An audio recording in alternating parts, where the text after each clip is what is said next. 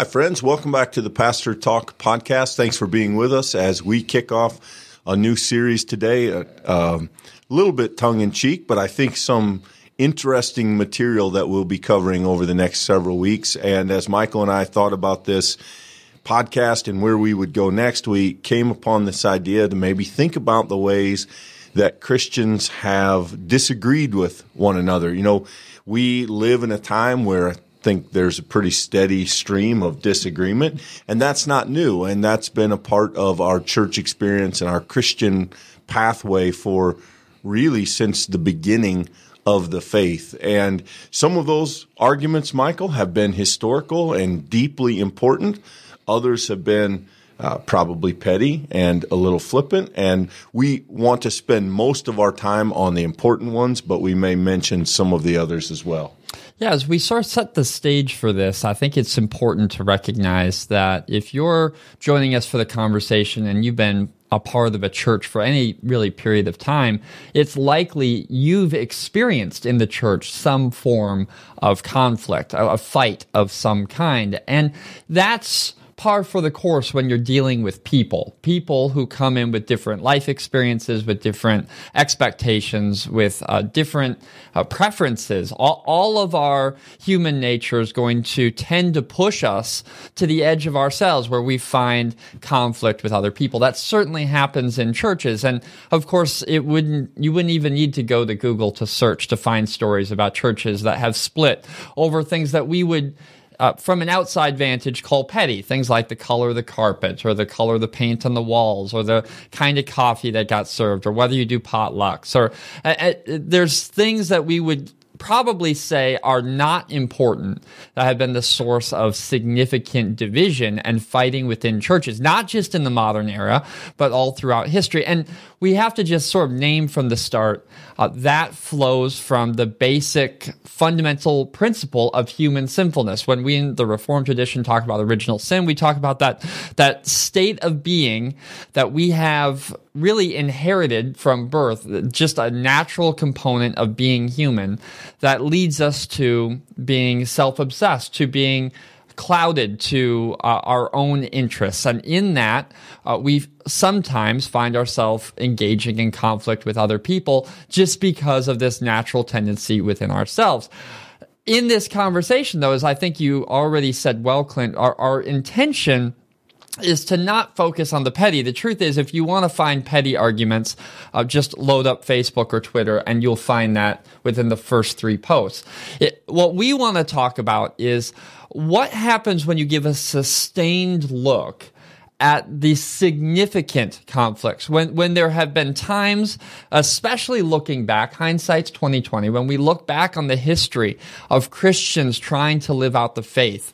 What do we learn from some of those substantive conflicts? What was at stake? And what is the implication of how those conflicts were resolved? And what we're going to start teasing out, what you'll see is sort of this division between what we've called sort of the pursuit of truth or higher ideals, and the separation of those things that fall away, the conditional things, the petty things, you might say.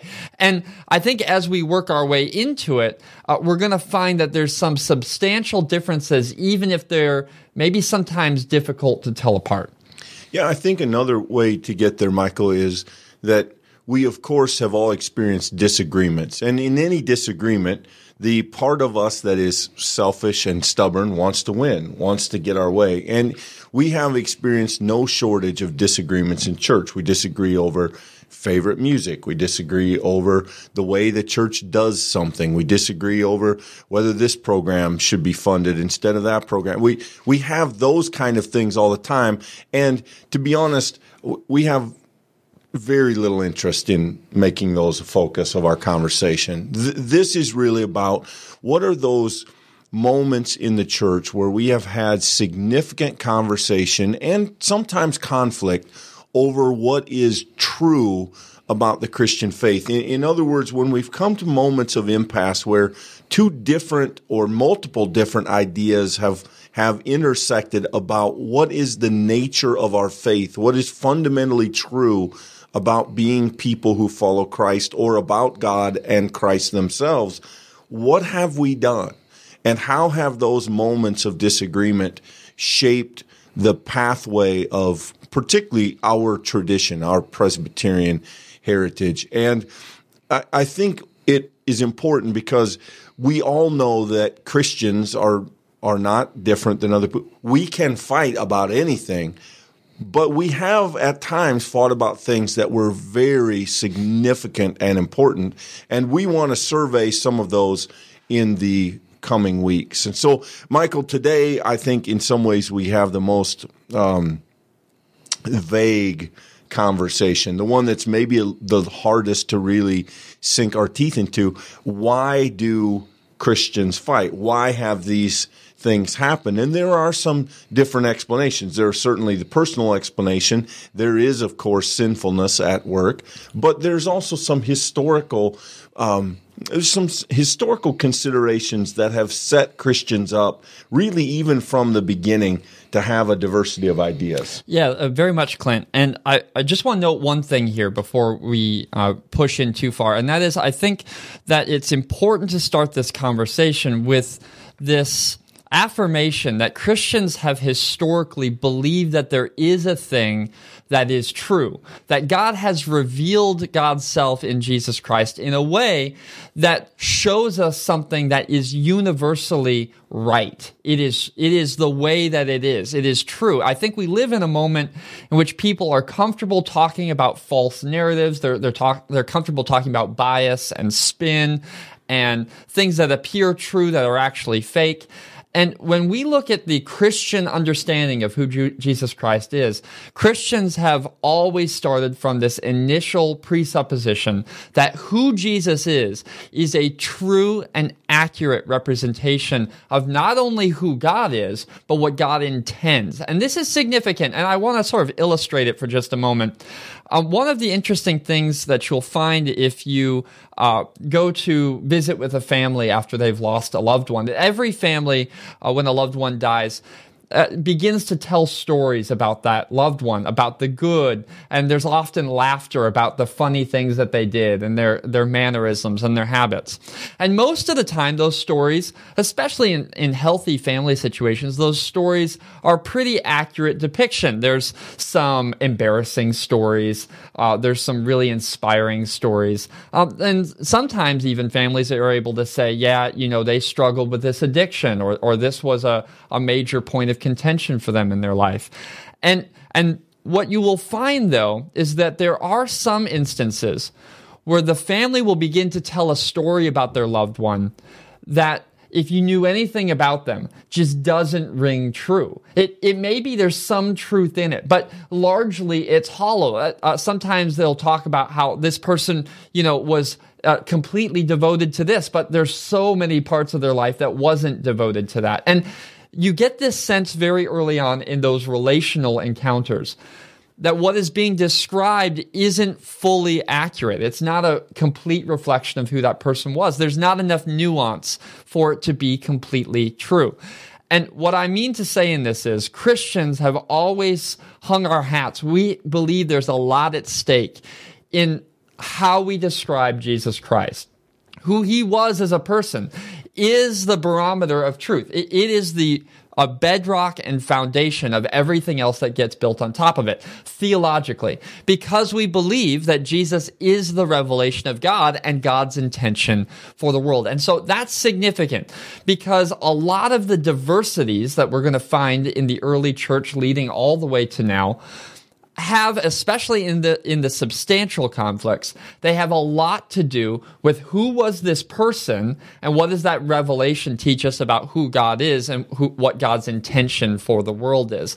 And if we miss it, if we're not describing Jesus as he actually was, then we find ourselves ringing hollow. We find ourselves inserting ourselves and our own interest into the person of Christ instead of letting Christ be that core barometer, so that backing to what truth actually is. And this is maybe it sounds abstract, but I think that it will become very concrete in our future conversations.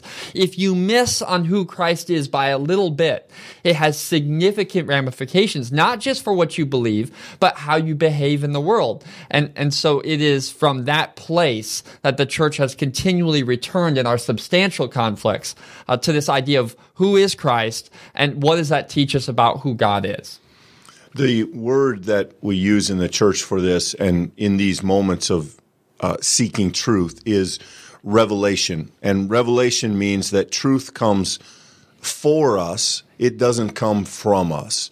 It is something that we do not decide what is true. We discover what is true through the leading and the help of God's Spirit. And so as Christians have drawn up sides through the years and battled over significant issues, what we believe has happened is that we undertook those moments with a genuine sense of seeking what was true. And that, of course, means that as we are led in the direction we believe to be the truth, there are other things, there are other ideas and opinions that weren't the truth. And so in those moments of conflict, there were also separation. And some of our great doctrine, in fact, I can't think, Michael, of a significant doctrine in the church that came to the church without opposition and without some sorting that happened. There was no, this may be a surprise to people who haven't maybe had a lot of experience with church history, but if you've been around people, it's probably not a surprise. There's no doctrine of the faith that wasn't fought over. There's no significant tenet of what it means to be Christian that just arrived and everybody agreed on the spot, including some of what I would say are the fundamental beliefs that we hold to now, centuries down the road. And so as we look at that, we see that this has always been a part of how we discover truth. And as we seek to do that, it almost inevitably means that we're going to have some disagreements and some conflicts along the way. And it may surprise you to know, I think many people idealize the concept of the quote-unquote early church as if there was just one group and they agreed on everything and then it got more complicated from there. And the truth is just exactly the opposite, because the early church developed largely in secret because of the oppression and the threat of the Roman government. There were pockets of Christians, and they had a hard time communicating to one another. In fact, what we have in our New Testament are the remnants of letters that were sent back and forth. As that got more difficult, those churches largely went more and more underground, and what that means is that they developed their system of beliefs independently from one another. And things that were held to be true in this community may not match exactly the things that were held to be true in this community. And so we have at the very outset this situation where there is an incredible diversity and an incredible freedom to kind of form your own core beliefs. And when the situation changes, that sets the stage for a lot of disagreement. Yeah, I think it may be hard for us to put ourselves in those shoes, Clint, but let's pause here for a moment and just sort of name the struggle for the early church. We have all of the world's information at our fingertips when we pull out our phones, when we go on the computer. These churches, many of them, only had fragments of maybe one gospel. So when they came to worship, lots of these small church communities were dealing with just a tiny amount of information of who Jesus was, passed on orally from one person to the next. And so while maybe in Rome they had some of Mark's gospel, over in Corinth they may only had a little bit of Luke's gospel, and in Ephesus they maybe only had a little bit of Matthew's gospel. And then you've got letters from Paul and other apostles being sent around around and passed around. Some churches have them, other churches don't. There's not the freedom of movement. So therefore, church leaders, which are, by the way, contested, you see that in Paul's letters, there's actual fighting over who is the leader. It's not as if they installed one pastor and everybody agreed on that. Right, and one thing that should be added, perhaps, Michael, is that what we have are the letters that ultimately stuck. There's an entire collection of other letters that say different things that were also out there circulating in some communities, and they contained things that the church later said those aren't helpful to us, but at the time there was nobody to say that. Right, and that's the exact point, Clint. I think that's the best example of this movement that you were describing is the scriptures themselves. I think that people, especially when we grow up, we give Bibles as gifts. When we think of the Bible, we think of a thing. That's not what the early church thought of. That in the early days of the church, there was not the New Testament. It did not exist. There were collections of writings and things, which, by the way, historically, the amount of unanimity in the church's acceptance of those letters is actually astounding. Once the Bible is what we call canonized or officially collected, there was an extreme amount of sort of universal acceptance of what books were there. But in the very beginning, these things are circulating, and they're doing so in these individual pockets. And this is relevant because what you see in the scriptures is you see these things being sorted. The things that become helpful rise to the top, and churches give them more time. They read them more often. They give them more credence. And the stuff that's less helpful begins to sort of fade away and go down the list. And what's interesting is Paul talks about like Apollos, who he seems to be in direct conflict with in church leadership. It's interesting that Apollos' letters don't make it into the New Testament, the Apostle Paul's letters. And that's not on accident. It's not by sort of historical accident that these letters got lost in transit or something. It's that the churches, as time went on, believed that the revelation of Christ was most clearly communicated in the letters that we now have in our Bible. So to us, when we open the scriptures, it's both common and accepted that this is what the Bible is. But only is that possible because of the conflict, and maybe conflict is too strong of a word, because of the sifting, sorting, dropping, emphasizing that the early church did, sometimes with opposition, so that we might have the thing that we now call the Bible. So I think, Clint, that's a great example of how from these individual sort of siloed pockets, the church slowly began to sift through organically what things should be given credence, what revelation was most clear. And then as the church began to talk in a more sustained way, the threat of the Roman Empire went from direct threat to actual sort of cultural preservation of Christianity, a governmental protection of the religion. When that happened, suddenly these conversations quickly rose up from their local places, and they became national and in many cases international conversations. And then we begin to see this sort of sort itself out. Yeah, so you can read any letter really in the New Testament written by Paul, and you'll see that there was conflict at the outset. There were people teaching various things, and when you envision that there are all of these places that there are groups of people calling themselves Christian, but each has a little different set of information. Each has a little different spin on some part of what it means to be Christian. Then you see the stage that is set for the late 200s, early 300s. Now, we're almost 2 centuries. In fact, we are, very close to 2 full centuries later. I'm sorry, 3 full centuries later from the death of Jesus, the resurrection. And in the late 200s, Christianity is becoming tolerable to the Roman Empire. the Emperor Constantine in the early 300s is pretty favorable to Christianity. And in 313, there is an edict signed that says Christianity is no longer illegal. Christianity now has the right to exist as a religion without Roman opposition.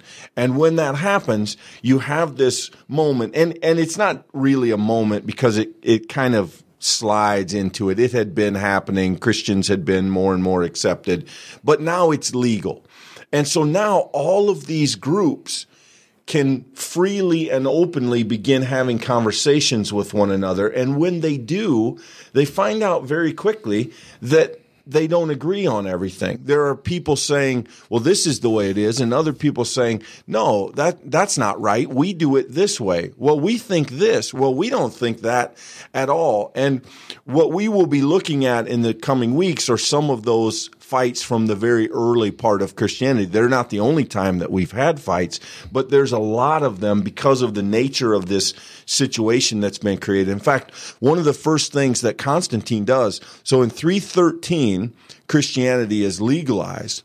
By 325, or just 12 years later, which historically is nothing, 12 years later, Constantine is so frustrated with the church that he demands they have a council called the Council of Nicaea, and he says, don't come back until you can bring me a summary of what Christianity looks like. In fact, he goes there and even takes a role in the conference. But if you've ever noticed or seen the Nicene Creed, it's the document produced by that meeting, and that meeting is held by Christians, but it's instituted by the emperor. The emperor is so frustrated within a decade that Christianity is deadlocked and has these competing ideas that he says, go get it figured out, because he understands that's going to matter. And Michael, so not surprisingly, a great many of our early arguments in the historic church are theological in nature. We would get to the point where they'll fight over how they worship and all those, but that initial wave of disagreement is almost exclusively on doctrines, major doctrines of the faith.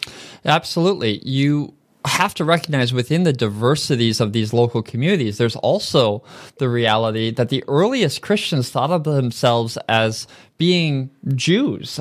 There was this idea that they were participating in synagogue worship, that they believed that they were part of this community. In fact, if you remember Paul's letters, the idea that the Gentiles could be included was a very sort of challenging idea to the earliest church. So once the Roman Empire turns, once this proclamation is made and this council meets, the change there may to us seem sort of accidental, or it may seem unimportant. But the truth is it changes absolutely everything, because for all of these reasons, the diversities of the early church made a consistent, unified sort of religion very difficult to sort out. It made it very hard to reconcile. Okay, so was Jesus this? Did he teach this, or did Jesus teach this? And what's the implication of what Jesus taught? And what's with this whole Trinity thing? This church emphasizes it. This church doesn't talk about it at all. We need to sort this out. And what I think you discover if you do some reading in early church history, Clint, is that not only is there conflict, but it is in some cases literally violent conflict. I mean, we're physical violence. There is a sense that what is happening in those earliest conversations is incredibly important, that it is substantial, that what you need to figure out needs to be true. And I think that one of the things I've always appreciated looking back on human history is that God, through God's providence, has worked through all of these human conflicts. I mean, as humans have gotten sideways politically, as even the emperor of a secular empire with a very nasty track record is calling some of these meetings, God is still able to bend these things to good in the history of God's work in the world. As the church begins to understand who the church is and what the church is called to be, God is using these, what we might say looking back, some really strange sort of circumstances to help the church along that journey. Yeah, and again, most of those initial moments, we had disagreements. The church, unfortunately, as it finds itself increasingly empowered by Roman authority, to be honest, we would have to confess that in many ways the church doesn't handle the acquisition of power very well. And the church adopts some of the secular practices of punishing enemies, of purging the wrong, quote, idea. And some of the fights of the faith have been examples, really, of the exact opposite of grace and of graciousness, of mercy. And there develops this idea that the church, from a position of power, has to protect the truth by exiling or punishing or overthrowing those who represent a challenge to it. And that direction continues for many, many years. We'll see it again in a couple weeks when we talk about some Reformation ideas. But that pattern is unfortunately established fairly early. Once the Christians have some power to wield, they don't always wield it well, and that's kind of the nature of power. Having said that, Michael, let's pivot here and talk about the sort of range of things. As we move through this series, I think there are probably a range of things that we can see that have occupied a lot of the conflicts. Again, we both confess that we know the church can fight about anything, but if we look at this from a historical perspective, there are some mountaintops, I think, where many of the disagreements have landed. And we've mentioned theology, we've mentioned doctrine, and we'll start there pretty heavy next week, looking at some of those original kind of things that have to be sorted out about the very nature of the faith. Some things that may surprise you because we've taken them for granted so long, but they were on the table and they were up for grabs. But as the church then moves historically, there are some other things that become flashpoints as well. Yeah, so as the church begins to become recognized, safe, I would even use the word institutionalized, both as a self-governing body with connections and with leadership structures. But also, you have to remember, it became institutionalized within government because of Constantine's work. So that became a very interesting, challenging, sort of nuanced relationship that, a historian would have to tease out for us. But this has significant ramifications. Let me give you an example. So what do you do when a person professes faith in Jesus Christ, but then when persecution comes, that person passes off on their faith? They go before the authorities and they say, I'm not a believer. I don't believe in that Jesus Christ. And because of that, their family's not persecuted. They don't lose any goods. But then when Christianity becomes safe again, when it becomes institutionalized, those same people say, I never abdicated the faith. I was just doing so in time of duress. One of the things that the church had to deal with, in fact, we have letters of some of the early church leaders trying to tease out and process, what do you do with people who seem to have disavowed the faith? Can they come back in? What would be the process of expectation for people to come back in? There's these kind of sea change things that need decided. If you've got a church in Spirit Lake and you've got another church over in Spencer, what do you do when a person moves from one town to another? Well, before the church was institutionalized, that was an organic process. A person say, I'm a person of the way, I'm a person trying to follow Jesus, and they would relationally make that happen. But as the church becomes institutionalized, as it becomes organizationally structured, you have to process, well, what kind of policies should we have for people moving? Is there a faith requirement that you must pass that person on? And so these are just very microcosmic sort of examples of the huge task that was put upon the early church, almost a burden in some cases, to figure out what should the practices of a Christian organization look like if it's going to be faithful. And I just want to sort of quick throw in, we're going to have a full conversation about what we call the Reformation, capital R.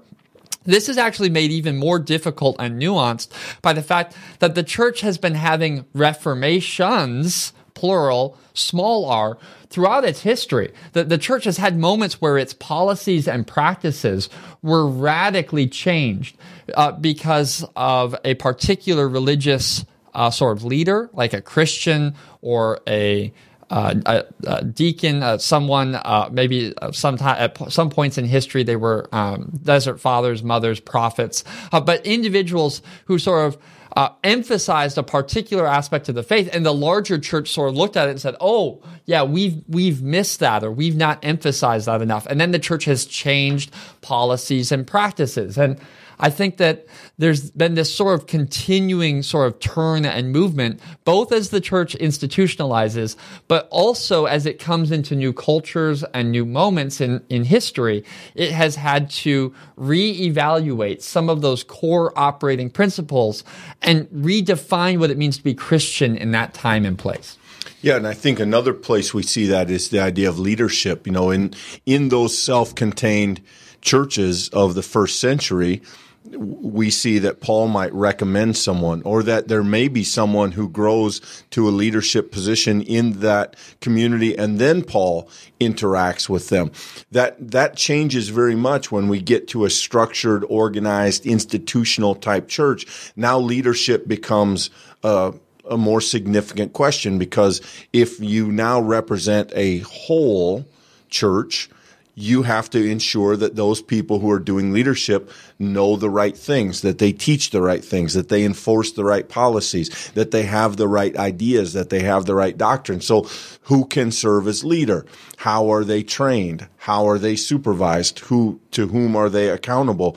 These are all questions, and a significant number of conflicts, I would say, after that early Roman period, but before the Reformation, are leadership conflicts. There's a leader, as Michael has pointed out, that begins to teach something that is slightly out of step with the rest of the bunch. And in some cases, that person's idea proves true in the long run, and it moves the church with it.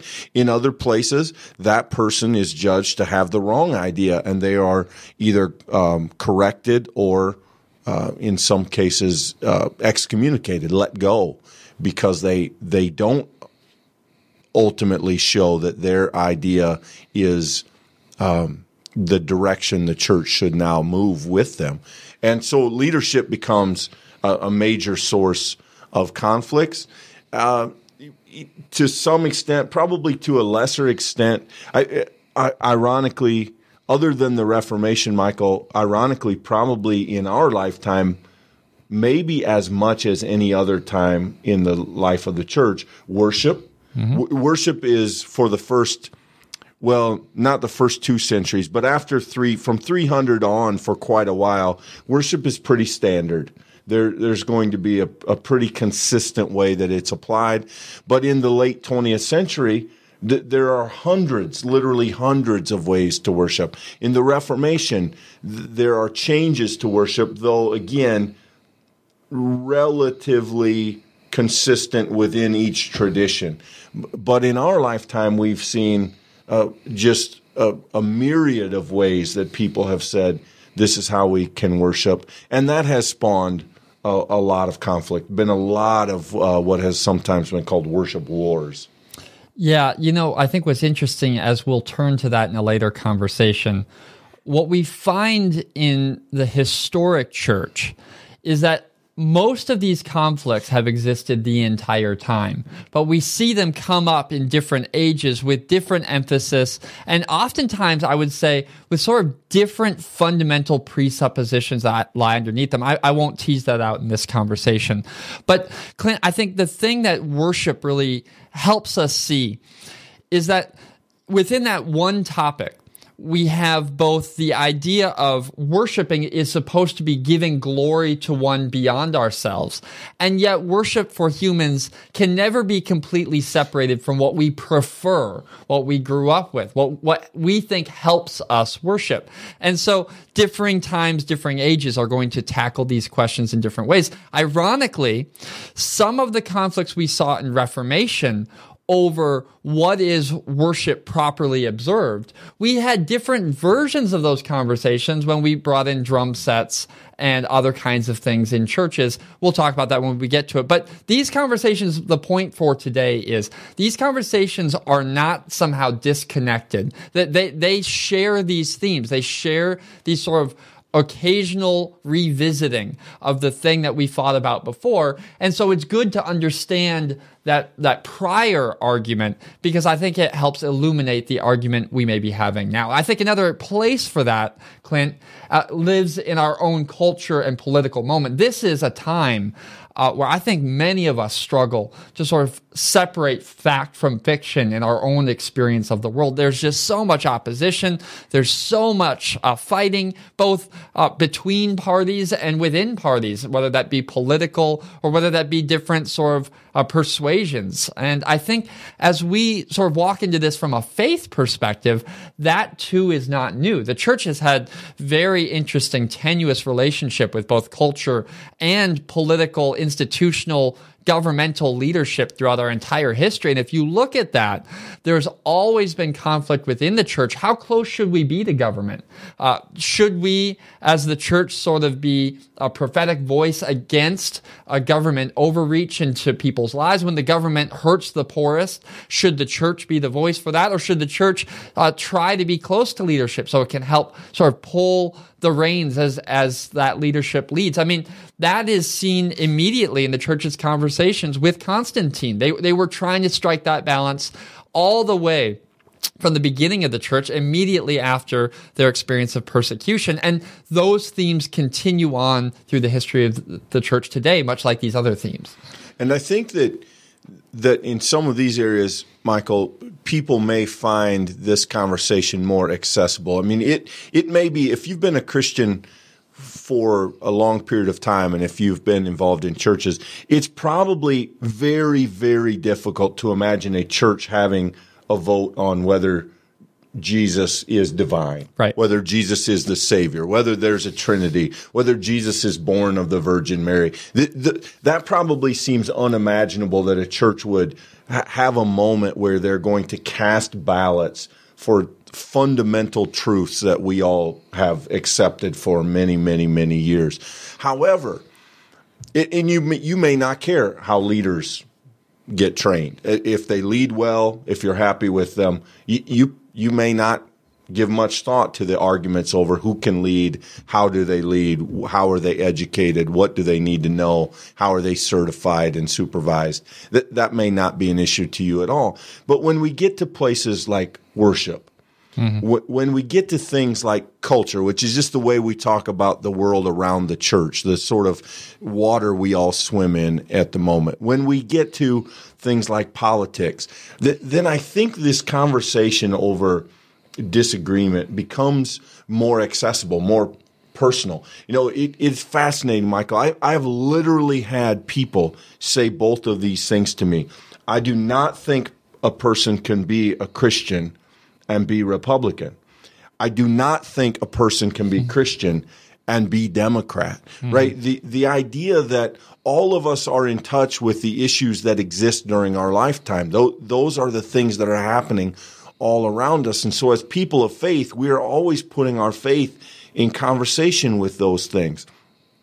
And I have sometimes thought it would be fascinating to trace the libraries of pastors and look at the books they had, books on slavery, books on war, books on homosexuality, books on divorce, books on gender studies. You could tell something about the era that pastor ministered in by what they read in regard to making sense of the issues that were present in their life and times. And I think in some ways, maybe those are the most interesting kind of arguments for us because we do resonate with them. On the other hand, they're the most sensitive. They're the most loaded, right? I mean, very few people are going to be hot and bothered by what the church decided about when to close the canon of Scripture. Right. Right. Papal authority. That's likely not going to ruffle feathers. You start talking about current issues, and we can all get our blood raised kind of quickly. Yeah, and that's a point I think I'd like to speak to in this initial conversation is if you're tired of the challenges and the conflict and the fighting of this present moment, rest assured, we're not trying to dig that up in these conversations. We're not going to make light of all of the divisions and all of the struggles of this present moment in the culture around us. I think what we're doing is substantially different than that. I had a high school teacher who once, her shtick, the thing that she returned to over and over again, was that if we don't learn our history, we're doomed to repeat it. And as a high school student, I thought to myself, oh, that's a nice saying. And then as a college student, I began to think, yeah, there are some patterns here. It'd be nice to sort of know those patterns, and then, maybe it'd help you sort of predict what's coming, sort of a utilitarian understanding of history. As I've hopefully matured a little bit beyond that point, I think I've begun to see that the thing that makes understanding history so significant is it gives us a lens to understand the world that we live in right now. And as Christians, that lens will help us to behave more Christianly. In fact, it'll help us to become better disciples of Christ. C.S. Lewis, a Christian writer, once said that every Christian should read a new book followed by an old book in that order, that we should never become so obsessed with our present moment and whatever the new thing is that we fail to recognize the truth that we find in the old. And I suspect if you continue with us in these conversations, what you're going to find is when we turn to these old conversations that don't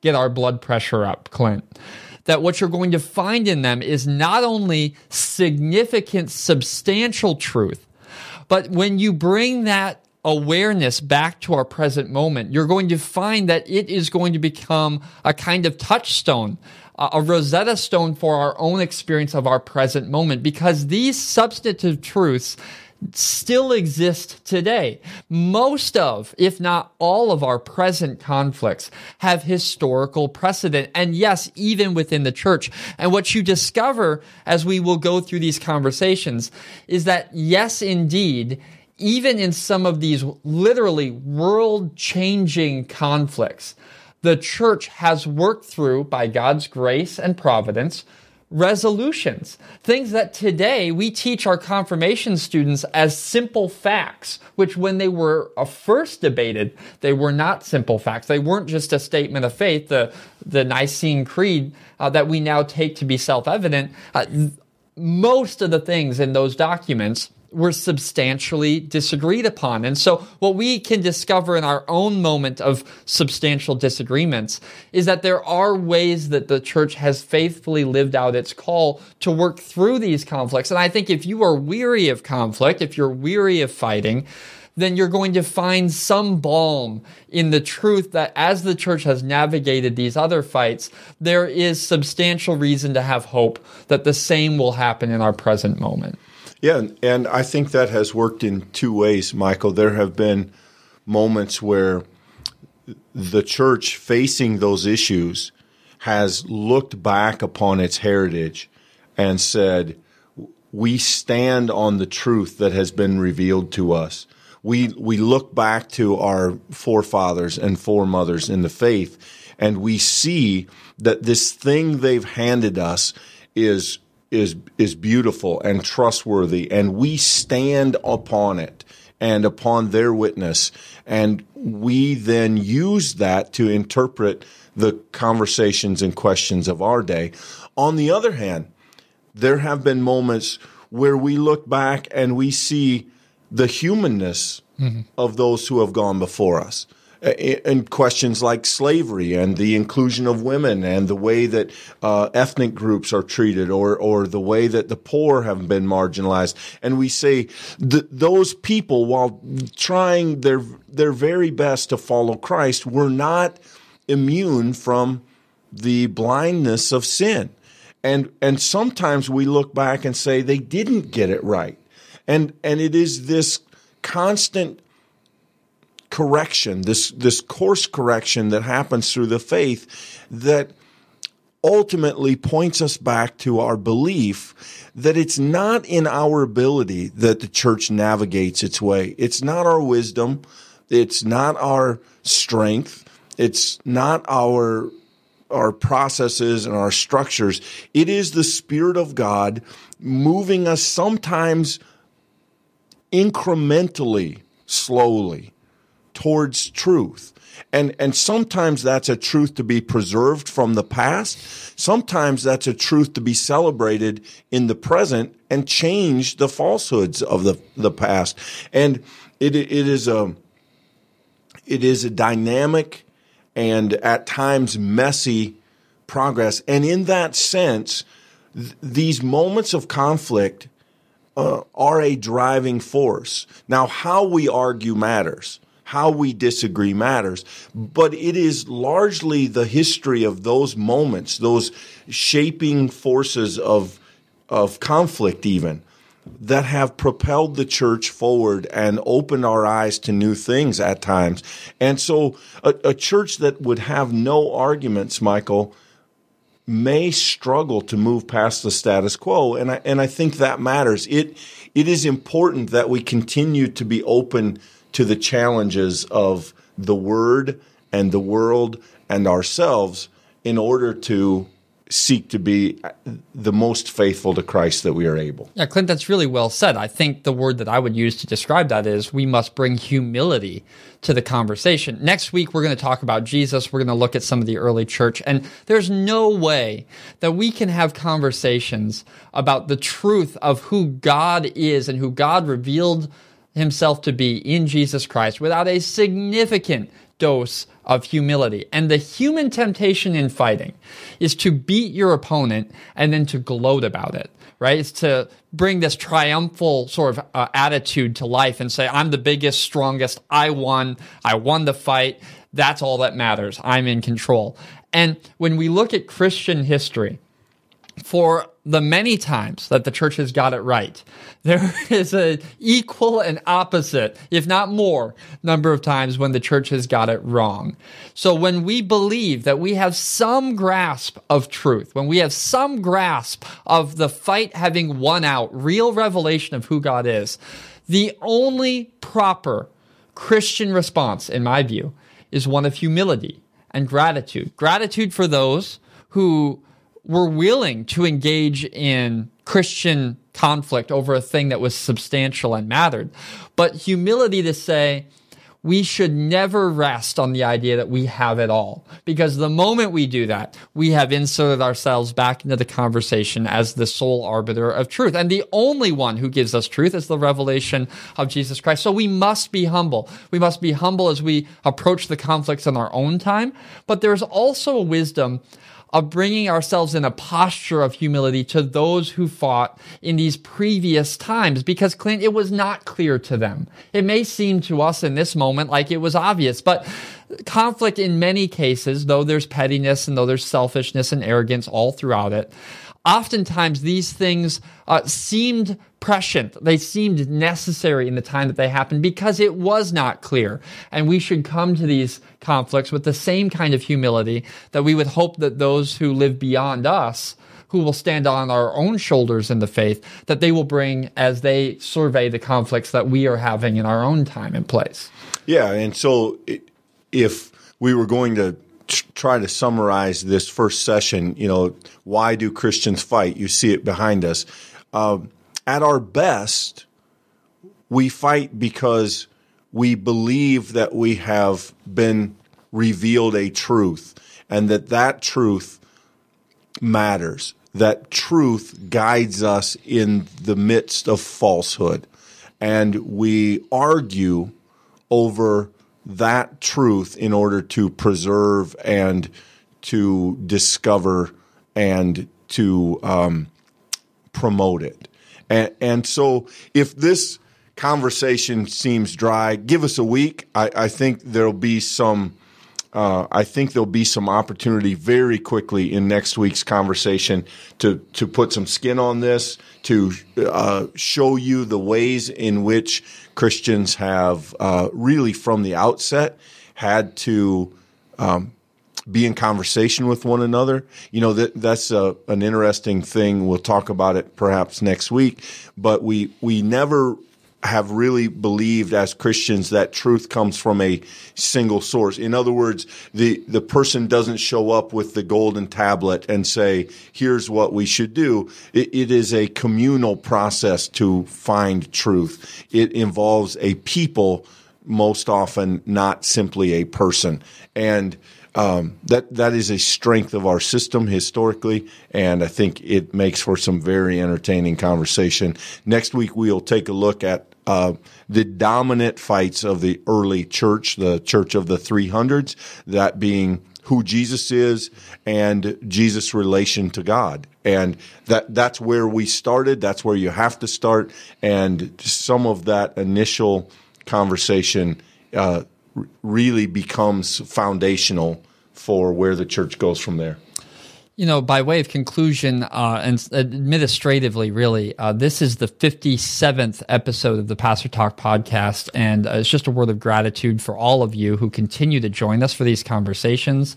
It's been really kind of remarkable to see the number of people in that circle grow, and so just thank you for taking the time to spend to join us for a conversation like this one. And I think it's worth saying, as we begin this conversation, this is a great point for someone else to join in. So if there's someone who you think might be interested in this, feel free to forward the email.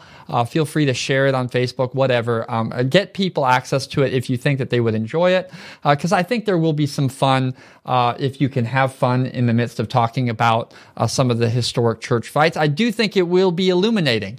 And if there's someone who you think that might be encouraging to, be sure that they are aware of it. But that said, thank you for taking the time today to join us. We look forward to seeing you again next week in the next episode of the Pastor Talk podcast.